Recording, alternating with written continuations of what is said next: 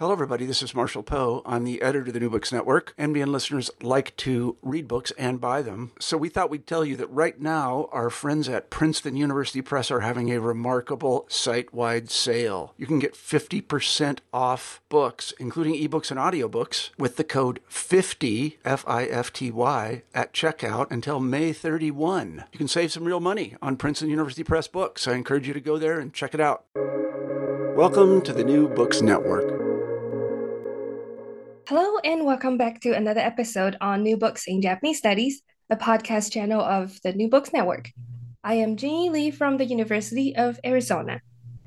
Joining us today is Professor David Atherton and his new book, Writing Violence: The Politics of Form in Early Modern Japanese Literature.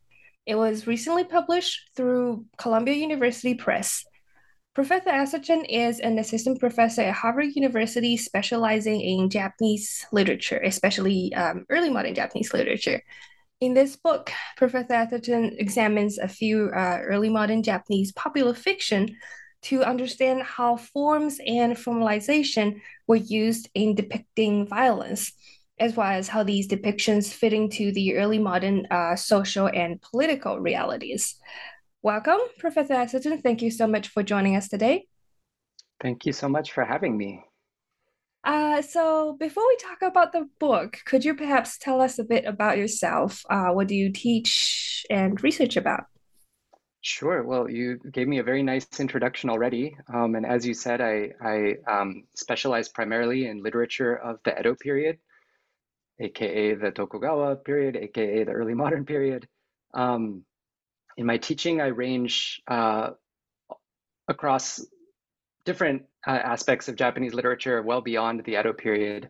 And I'm also interested in thinking about how to reach even beyond literary studies directly to sort of larger interdisciplinary humanistic questions. So in addition to my teaching about Japanese literature and culture, I also teach a course called Creativity, which I think also is at the heart of my research interests. So even this book is sort of about, at some level, it's about early modern literary creativity. And I've also done work on early modern authorship and conceptions of literary creativity. And I'm currently working on a new book thinking about 18th century conceptions of literary style. Sounds fascinating. I'll be looking forward to the new book then. Well, so will I. Could be a long time off before it's done. Now, when you first started learning about Japan or literature, what aspect of early modern, I guess we can say from the 17th to the 19th centuries, what aspects of the literature from that time period interested you, and why did you choose this specific topic of violence? Yeah, thank you for the great questions. And it's funny to think about, what drew me to the early modern period, because that was what I came to last. So I came into Japanese studies, even I hadn't had much formal training in Japanese studies when I started the PhD program. I had a background in Chinese studies and actually Southeast Asian studies. And so I was doing a lot of catch up, and I originally thought that I would really be focused on earlier Japanese materials. And it wasn't until my third year of coursework that I finally took a seminar in Edo literature. And at that point, I had already come up with a whole dissertation project focused on the medieval period. And I'd been reading a lot of medieval materials in depth that were, fascinating to me, but something still wasn't quite clicking. And I remember in particular, I'd been reading a rather difficult medieval collection of short narratives called the Shintoshu, many of which are about like the origins of various gods. And I remember just sort of struggling through one of these, and some of them are really beautiful and evocative, but at the end of one, I just sort of had this genealogy of different gods, and I felt like I'd been laboring away for hours, and I wasn't sure what the takeaway was, and then I turned to my reading for the Edo seminar and read a work of short fiction by Ihara Saikaku, 17th century writer, that is from a collection of his that is kind of modeled on medieval short fiction collections like Setsuwashu. And it seemed very conscious of the fact that it was modeled on them. And it was playing with all of the conventions of them and taking them in wild and crazy new directions. And it was a lot of work to read as well.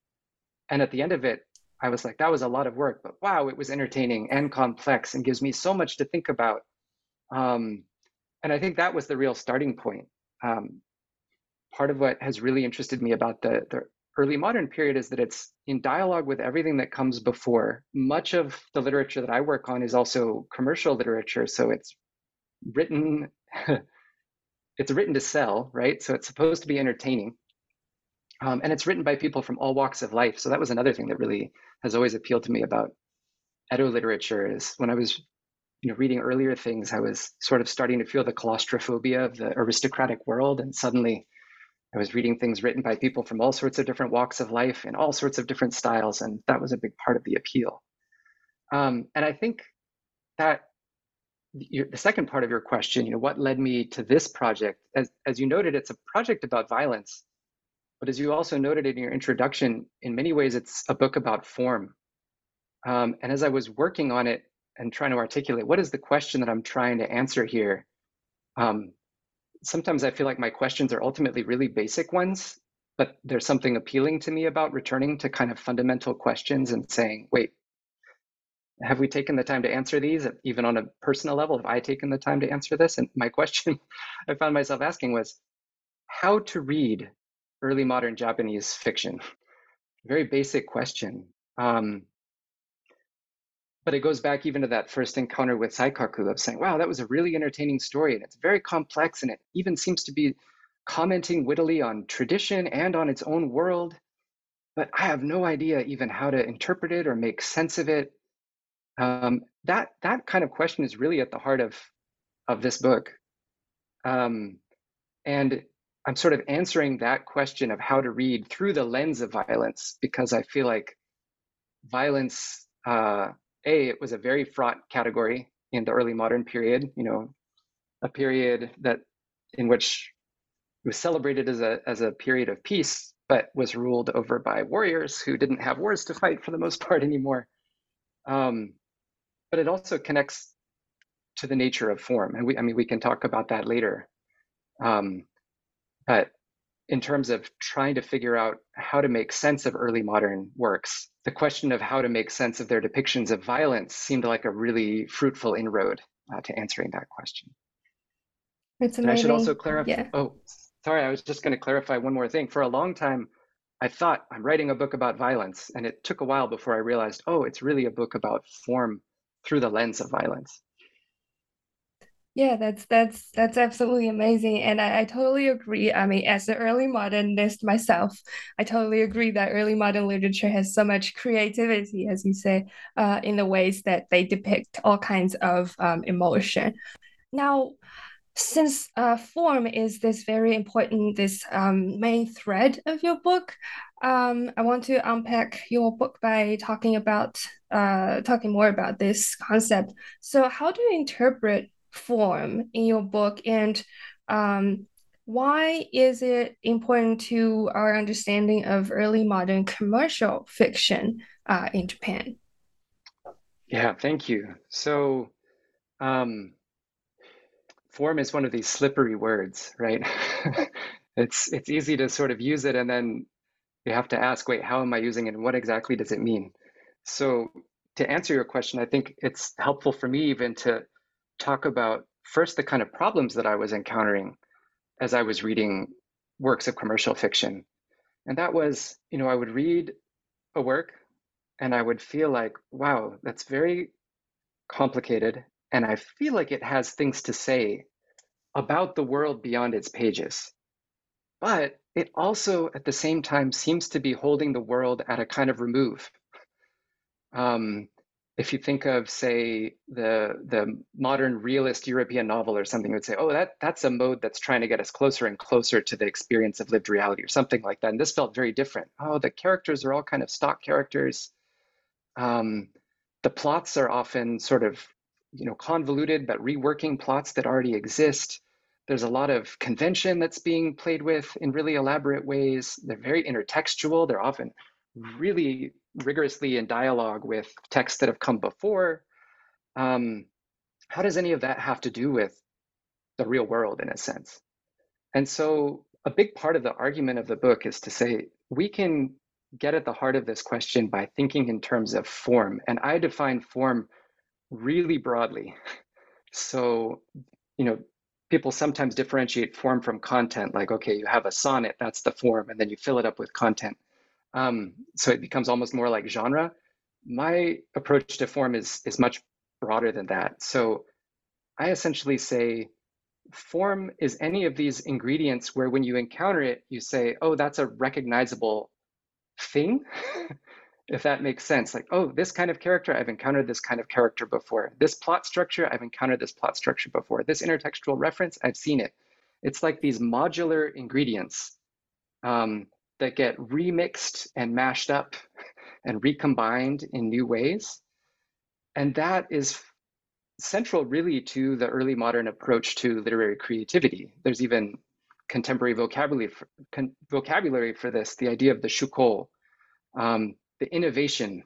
So our modern conception in many ways of literary creativity is to say, oh, a talented genius feels inspired and creates something that's completely new and novel. I don't think that's even really true in any circumstance. But in the Edo period, that was not prized in the same way. What was celebrated was saying, a really talented writer takes a bunch of these sort of modular ingredients that already exist elsewhere and recombines them in a fresh way.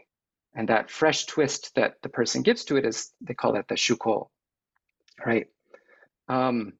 So that's like part one of thinking about form. The next thing for thinking about form is, wait, so is that actually holding the real world at a remove, or is that in an early modern context actually getting us closer to the real world? So the second sort of big part of my approach to form is to say, actually, early modern culture invested really deeply in formalization, conventionalization, is that a real word? There was a certain, even in forms of dress and modes of behavior, there's a certain way to look and act like a samurai, for example. There, as Mary Elizabeth Berry has written about this quite eloquently, the taxonomic consciousness that pervades early modern thought of saying, okay, we can break everything down into pieces and we can see where all those pieces fit and we can see how they combine into larger wholes. There seems to be a kind of homology between that, I'm arguing, between how people are living their lives and perceiving themselves and perceiving their worlds in terms of sort of norms and deviations from norms, formalized norms and deviations from those, and how they're putting together literary works. So the third aspect, this is where I'll sort of wrap up talking about my theory of form. I was really concerned with that question of, do these works have meaningful things to say about their world? And the way I word that is to say, do they have a politics? And politics sometimes can feel like a very black and white thing. In early modern studies, it tends to fall kind of into two camps. One is to say, oh, a work is political if it's subversive, and subversive specifically to governmental authority. The shogunate is oppressive. The writers are protesting that oppressiveness in some way. That's political. Another approach that is very strong in the field is to say, oh, early modern texts are not political at all. They contribute fully to a shared consensus about what the world is and how it's put together, and they're primarily affirmative of those dominant values, or they provide some kind of escapism from aspects of daily life. And I've even had this experience. A number of years ago, I was presenting on part of what became chapter 5 of the book and talking about what I saw as the politics of this text. And it was a Japanese scholar, actually, who came up to me afterwards and said, excuse me, can you clarify what you mean by politics? Because my understanding is that early modern Japanese literary works are not political. And that was a kind of wake-up moment for me to say, oh, I really have to think about even what I mean by political. And so my answer to that, or the answer that I found very helpful to me, is from the French thinker Jacques Rancière, who said, and I'm roughly quoting him, the role of the literary critic is to ask, what is the world that this work proposes? In the sense of saying, when you read a text, it's saying, here's a model of how the world might be ordered, how it might be put together, what it includes, what's kept out, what comes to the foreground, what's pushed to the background. And the job of the literary scholar is to look at it and say, oh, this is how it's conceiving of the world. So going back to this idea of modular forms that repeat, and often we could say, yeah, they repeat in a formulaic way, they repeat in the same way or subtle variations on the same way, but sometimes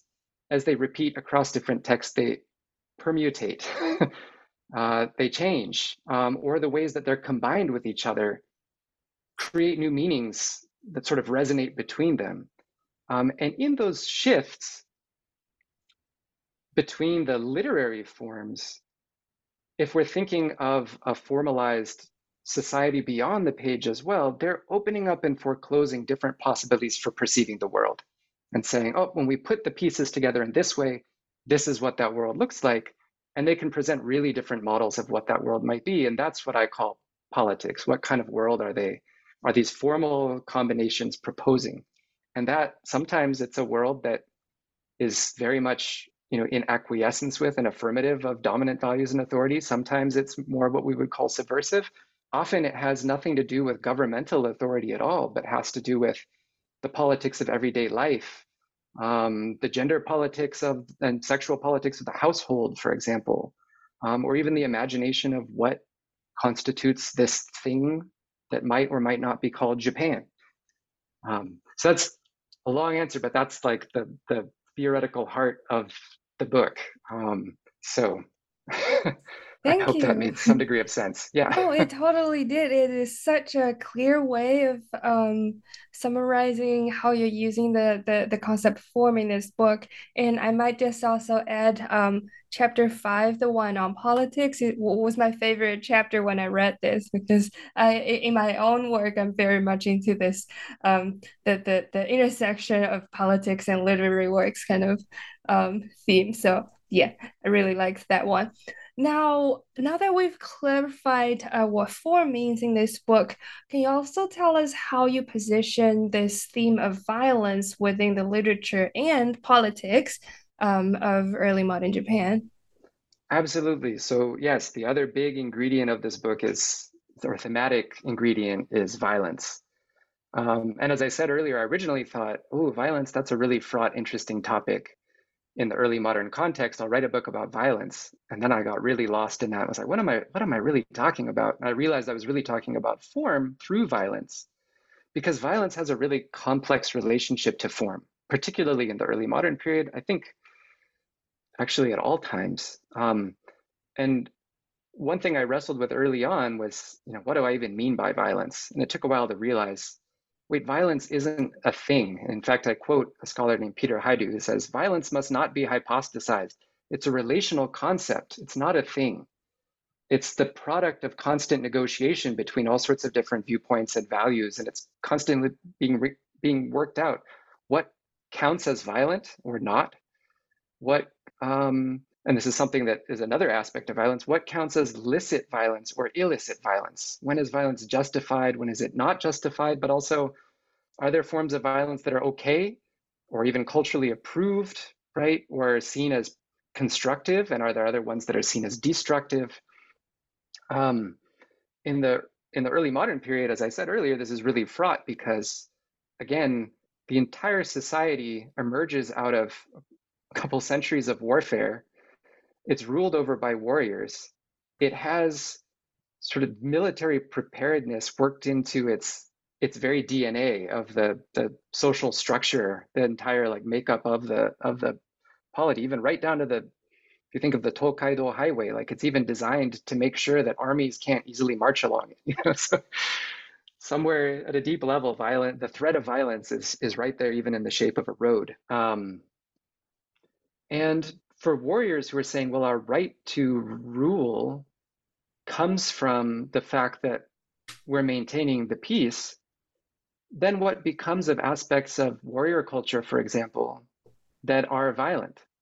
Well, one solution to that problem is to make them, in a sense, positive things that are rigorously formalized, that you say, oh, these have a really distinct shape that can attenuate their destructive potential, and they can actually serve, I mean, this is the sort of theory, right? The ideology of it. They can serve the preservation of order. So an example of that would be blood revenge. There's a long history that goes back to the medieval period of samurai in particular taking revenge for the murder of usually a senior family member. And that's a bloody, dangerous, atavistic practice. And in the Edo period, they formalize it. They were not, for various reasons, we don't have to go into that now, but they essentially say, we won't get rid of this practice, we'll keep it, but we'll bureaucratize it. You have to, I mean, it doesn't always go this way, but ideally you have to apply for permission and get a permit to go out and carry out blood revenge, right? There's a proper way to do it. Again, it has a correct form. There's good revenge and there's bad revenge. You do revenge in a way that has the wrong form, then it's suspect. And even when real revenges were carried out, inspectors would come and check the facts. Was it a proper revenge? Was it not? How was it carried out? Right? So that, or ritual suicide by disembowelment, seppuku. This is another example of a violent practice that becomes kind of idealized to a certain degree, but also through rigorous formalization. Right? It's a battlefield practice that takes on this almost ritualized, formalized role in a peaceful society. Then there's other forms of violence that you would say the early modern order is very fearful of. Ones that are not formalized, ones that are disruptive.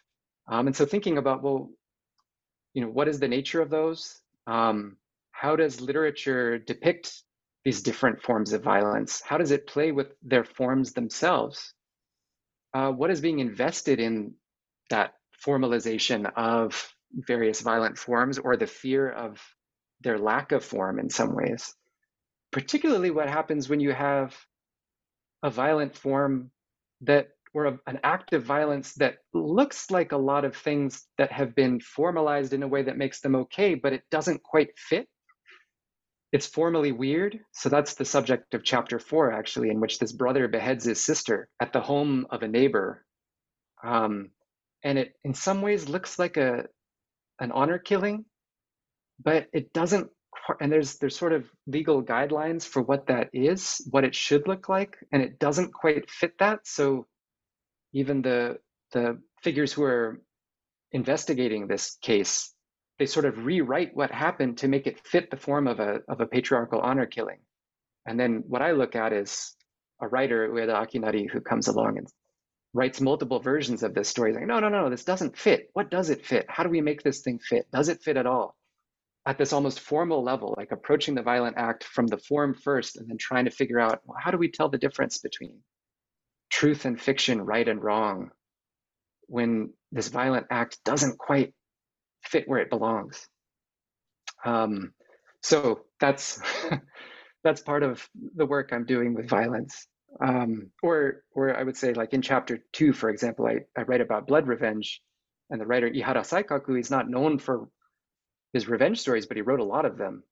And there I say, well, he's actually, blood revenge wasn't only a social practice, it was also a kind of literary, not just a trope, but set of conventions, a narrative structure. And revenge seems to have existed in the popular imagination somewhere between the two of these, as a kind of narrative form with a very set beginning, middle, and end, that was supposed to represent illicit moral violence that would constrain illicit immoral violence. And I look at Ihara Saikaku playing with that form, in a sense, what I call the revenge form, by sort of deforming it narratively in his stories, making these weird revenge stories that start to point to the idea that you can't constrain violence through violence. If you try to make violence moral and safe in some ways, you're actually masking all sorts of other collateral violences or other value systems that work against that promise of safety. So there's a couple examples, but each chapter in some way comes at violence from a different angle and tries to think about that question of what are the, as I said earlier, the political implications of looking at violence at a formal level. That's very, I know we're talking about supposedly kind of heavy topic, but I do find it very intriguing. And out of complete curiosity, I wonder where you would position the category of lover's suicide, because I suppose it could also be seen as a form of violence, but was it also formalized like blood revenge was? No, absolutely. That's a wonderful example, a fantastic example. And I don't specifically write about love suicide in the book. I'm interested particularly in like sort of veering just to the side of things that are more familiar. So Chikamatsu Monzaemon is very famous for his love suicide plays. I write about one of his adultery plays. So it's sort of adjacent to love suicide. But love suicide is a wonderful example because it's illicit at a certain level. It's certainly, I mean, I would say violent. It's people killing themselves in usually painful ways that are also subversive ways in the sense that they're not supposed to kill themselves this way.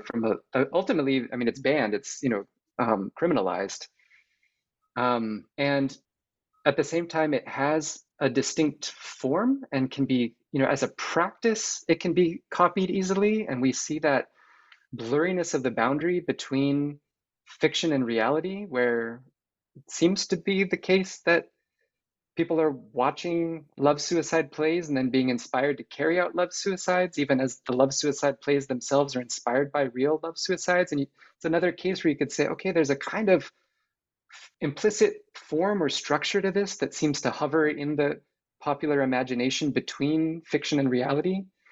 And then a writer can innovate within that structure to create all sorts of different meanings. And that's, as I said, I don't write about love suicide in the book, but that would be a really rich avenue to sort of build on the approach I'm trying to lay out here. I think of the book, as I was writing it, I was thinking of it as I'm trying to present a kind of methodology that other people could then pick up and use in their own interesting ways on all sorts of different texts. And that would be very rich terrain for doing so. Awesome. Uh, Now, the authors and the works discussed in your book, they range from the 17th and 19th century, as we talked about in the beginning. So, how did you choose these authors and works? And I mean, other than obviously violence and forms, what else do they share in common? Or I guess to tie into the bigger point of your book, how do they reflect the social changes from these 3 centuries as how people perceived and depicted violence? Yeah, thank you. So once again, there's a few ways to answer that question. So I wanted the structure of the book to do several different things. One was, and you asked, what do they share in common? Um, Anyone reads the book who will discover, wow, each chapter can almost stand alone. They're very, very different. Each chapter focuses on a different moment, a different violent trope or form of violence, a different author or cluster of authors. And as you said, they span 17th, 18th, 19th centuries.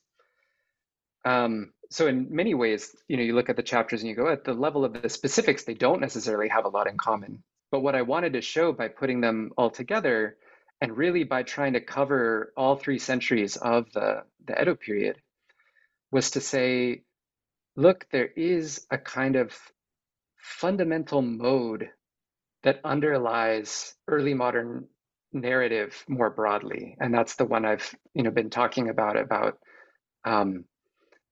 recombination of pre-existing formal modules in a sense to create new forms of perception.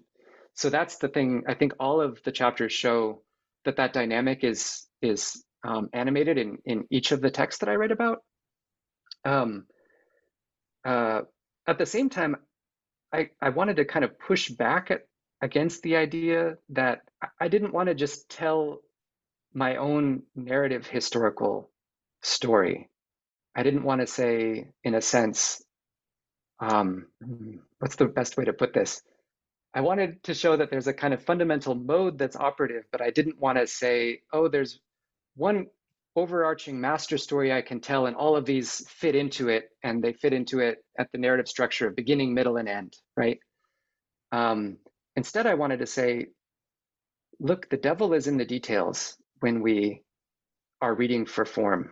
And that's one of the motivating factors of the book as a whole was, and even to your question of why did I choose these writers and these works in particular? They're all major writers, but I'm writing about works that have not received as much attention in English or Japanese, really, as some of their more famous works. And why these ones? In part because when I read them, they got under my skin and confused me. And I said, oh, these don't quite fit my pre-existing models. I don't know quite how to read them. And so it was very much from the bottom up. They all have to do with violence, and that was part of what hooked me. But in each chapter, I was trying to work out, oh, I have my preconceived notions that I tell about the Edo period, and suddenly, oh, here's a text that's yanking me in some different direction, off the main road and into some byway, or maybe that byway is actually a major road that we've kind of missed. So I wanted to. That's the other piece is I wanted to come to terms on it case by case level with these texts that sort of tripped me up almost at the formal level, where I would say, I don't quite get how this is working. This text is smarter than I am. How can I help it speak in a way that I and others can understand? So in that sense, I wouldn't say, oh, I'm crafting this story where they're all sort of reflective of a larger historical narrative. In some ways, I'm saying, here's a group of individuals that are, when we group them together, they can help us see an underlying dynamic, but they're each going to do very, very different things. Now, at the same time, at the risk of sort of contradicting everything that I just said, the very first main chapter and the very last main chapter, I did want to include a sense of transition from the medieval episteme into an early modern one, and then from an early modern one out into a modern one. So the very first chapter is explicitly looking at a case of a writer who's writing about disaster, and he's taking a bunch of medieval tropes. This is Asai Ryoi in the 17th century, and he's remixing them in a way so that disaster means something that it's never meant before. And so I'm looking at that as a kind of bridge between the medieval period and the early modern period. And then the very last chapter, I'm looking at Santo Kyoden writing a book, a narrative, a yomihon, in which he's, as I argue, there's almost like questions that we could call proto-national in there of what, he's not talking about Japan as a nation state, but there's a sort of incipient sense of the question of how Japan fits in among a world of distinct states or nations, and what holds it together, and what kind of body it has, and what kinds of bodies it comprises, or comprise it. And so that was then gesturing outwards more towards the concern with nationhood that would follow the Edo period. Okay, I was going to ask about the different ways of violence, but we already covered that. So I guess if it's okay, can I ask you to use an example to show how these different forms of violence were used by the authors, by these, again, commercial authors, to convey their messages by portraying violence in the forms that they were portrayed in from the chapters? Yeah, sure. So, and I was maybe nitpicky. I hesitate to say, oh, the authors had messages and they were conveying them. I guess I would say that the texts themselves are proposing models of the world, and who knows if the authors themselves were conscious of that or not, right? So that's one of those tricky things to try to disentangle. But I try to approach it at the level of the text, in dialogue with what we know about the authors. But sometimes I feel like texts are doing things that maybe their authors are not even entirely conscious of. That said, so an example, one that I alluded to a moment ago, is the case of disaster. So in the very first chapter, Asai Ryoi, for example, depicts the Great Meideki Fire, which in the middle of the 17th century really devastated the shogun's capital of Edo. Now, throughout the medieval period, disaster is very connected to violence, either as an omen of violence to come, or even disaster as a kind of tool of otherworldly, rancorous agents who are wreaking their wrath upon the human world. So if you think of, angry spirits of the politically dispossessed or exiled or killed or whatever, that they come back in the form of disaster. That's their violence on the political order. Or these are omens that are saying, governance is corrupt, more violence is on the way. And so in the early decades of this new warrior-ruled age of peace, for the shogun's capital to have a horrific fire that kills possibly as many as 100,000 people and burns somewhere between a quarter and a third of the city to ashes. There's a long medieval tradition that says, their old political enemies have returned and bad things are at hand, right? This is violent. And what I do in that chapter is I look at how Ryoi works with a bunch of the conventions of medieval literature and rearranges them in such a way that the voices that would say, oh, this is a portentous omen, are sort of relativized and almost ridiculed and sort of exiled from the story. And instead, a whole new set of values that have to do with information, rationality, numbers, measurement, in a sense, come into play. And even represent, like even in the burning of the shogun's capital, he turns that into a representation of the capital itself. And you start to see the shogun's capital, Edo, as this place where a huge number of powerful political figures, all these daimyo, have been gathered at the feet of the shogun, essentially. So it becomes this metropolis of power and really of shogunal authority. And then as he depicts the recovery efforts, and in various vignettes as well, he's constantly pointing to the idea that in an age of peace, how do you know that the political order is actually coherent, secure, strong, well-ordered? Well, it takes a disaster to show that. So he's actually using disaster to reveal, oh, no, this isn't a sign of bad things to come. This is the seal of an age of peace. This is a sign of good governance. This is what makes good governance legible. So that's one example of violence being sort of transformed. Another example, very, very different direction, would be adultery. So chapter 3 is about a case of two adulterous lovers who are crucified for the crime of adultery. There's a real case. And then I look at the different ways in which that story was retold. I look at the crucifixion itself as a kind of text that is conveying a message ultimately about adultery and punishment. But then I look at popular kind of street performances, a genre called utazaemon that retells their story. I look at a short story depicting their story by Ihara Saikaku, and I look at a play by Chikamatsu Monzaemon, and I show how circulating among all of these different versions are the same formal ingredients, but each version remixes them in such a way that the import of adultery and the status of these adulterers gets transformed, and they take on radically different meanings in each version. So that's a quick answer, or not quick answer, but a couple examples of the different ways that I work with the idea of violence in the book. As I was reading the book, I couldn't help but wonder. So these were commercial fiction, and the authors were writing it for sale, as you mentioned in the beginning. Now, is there a possibility that we can also consider the forms of violence written in these books from the perspective of the readers? What when they're paying to either buy or rent these books, what were they paying for?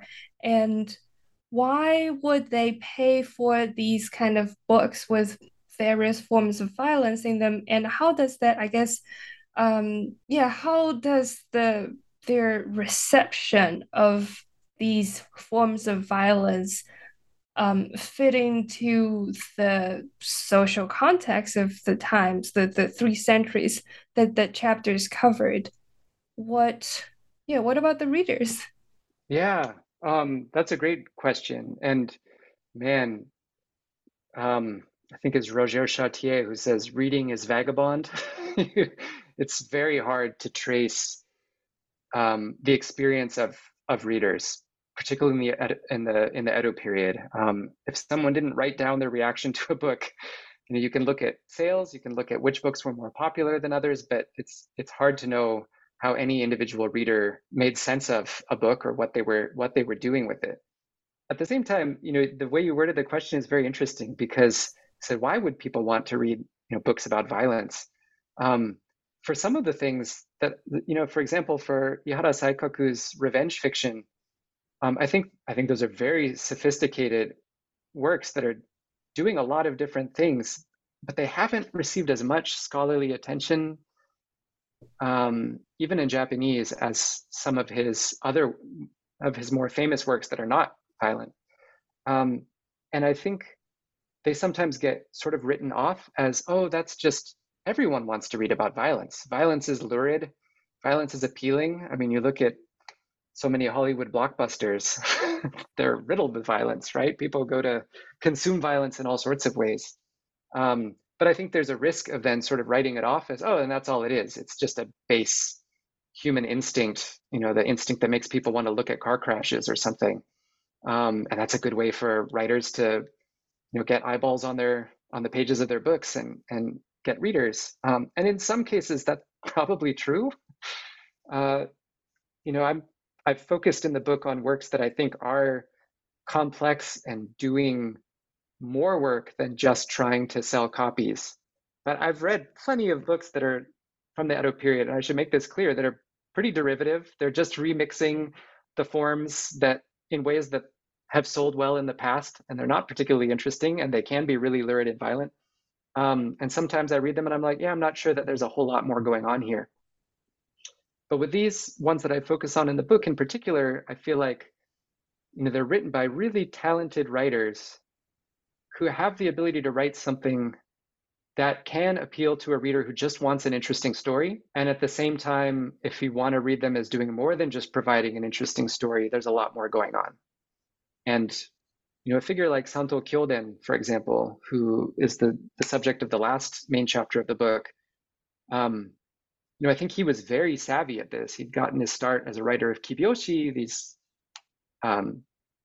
short pamphlet-like entertaining works that were very witty. And he was always very good at writing them in such a way that you could not know very much about the sort of inner humor, the inside humor and the witty and sophisticated humor of those books, and yet you can still pick it up and find it entertaining. And yet, if you're also someone who's a little more, an urban, sophisticated reader, you can appreciate it at another level. And if you're one of his buddies and there's all sorts of inside jokes worked in about them, like you can get it at yet another level. So I think even, the book that is the subject of the last chapter, that's a nice example. You can read it as a lurid revenge story, but you can also really read it as a complex meditation on the question of what is Japan as a body. Is it a coherent body? Is it a cohesive body? Is it a cannibalistic body? Is the question that Kyoden himself ultimately asks. And that's present in that book too. But how did readers read it? I don't know. Yeah, but I think you put it in such a way that made these commercial fictions sound really appealing, even in today's context. So that was great. And now through your readings of violence in early modern Japanese fiction and through the different forms of violence. How do you think, now this is my big so what question time. How do you think understanding these different forms of violence in these books from 200 years ago can help us understand the early modern Japanese society, or Japanese literature in a way that's, as you said, different from these modes or these tropes that we may be so used to? Yeah, thank you. I mean, as I mentioned a little bit earlier, if there's one overall intervention that the book tries to make, it's in setting forth a kind of mode or a methodology of reading for early modern form and connecting that to the question of politics in the broad sense of politics that I defined, that I like to think other people could then pick up and engage with other texts. So even as you were saying, well, how about love suicides? I would love to see somebody kind of draw on my approach to form and violence and then give us a really interesting reading of love suicide plays. So I like to think that I've provided a set of conceptual tools that others can use, probably in more interesting and sophisticated ways than I have. And then I try to provide these specific examples through the lens of violence, but I don't think the overall mode is even limited to thinking about violence itself. The other thing I would say, in answer to your question, form is uncanny. It's the more you pay attention to it, the more interesting it becomes, in the sense that, because you asked it sort of in this, at the very important level of, well, how can this help us understand these works of literature and their moment and their culture better, right? But attention to form can also help us understand reception and things beyond the moment of inception of the books as well, because form has this real capacity to slip free of its original context, even to go kind of dormant for a while and get reactivated at different moments and get read in very, very different ways. So the epilogue of the book addresses this. I look at an image, actually, a woodblock print by Tsukioka Yoshitoshi. And I look at what the formal dynamics of that print, how and the series that it's part of, how that would have been read in the year 1868 when the series was originally published. And then I look at how different figures over time, Edogawa Rampo, for example, and Mishima Yukio, have turned to the same print series and teased out of them and out of their formal dynamics even meanings that would have been illegible probably to an early modern viewer. And at the same time, the significance of those forms for the early modern viewer has become kind of illegible to these later interpreters of them. So paying attention to those formal dynamics and learning how they work, I think, can also give us sort of tools for thinking about the nature of reception, and just for thinking about how the modular sort of formal ingredients of Edo literature live on and get reformulated in completely new ways once the cultural and political context of their moment of creation falls away, and they're still living on into very new moments and different cultural and political and social configurations. Thank you. That's very well put. Thank you. Thank you. And thank you again for taking the time to talk with me about your new book today. And for our listeners who are interested in reading more, please make sure to check out this new book, Writing Violence: The Politics of Form in Early Modern Japanese Literature by Professor David Atherton. This book is currently available in paperback, hardcover, and ebook. This is Jingyi on New Books in Japanese Studies. Stay tuned for our next episode.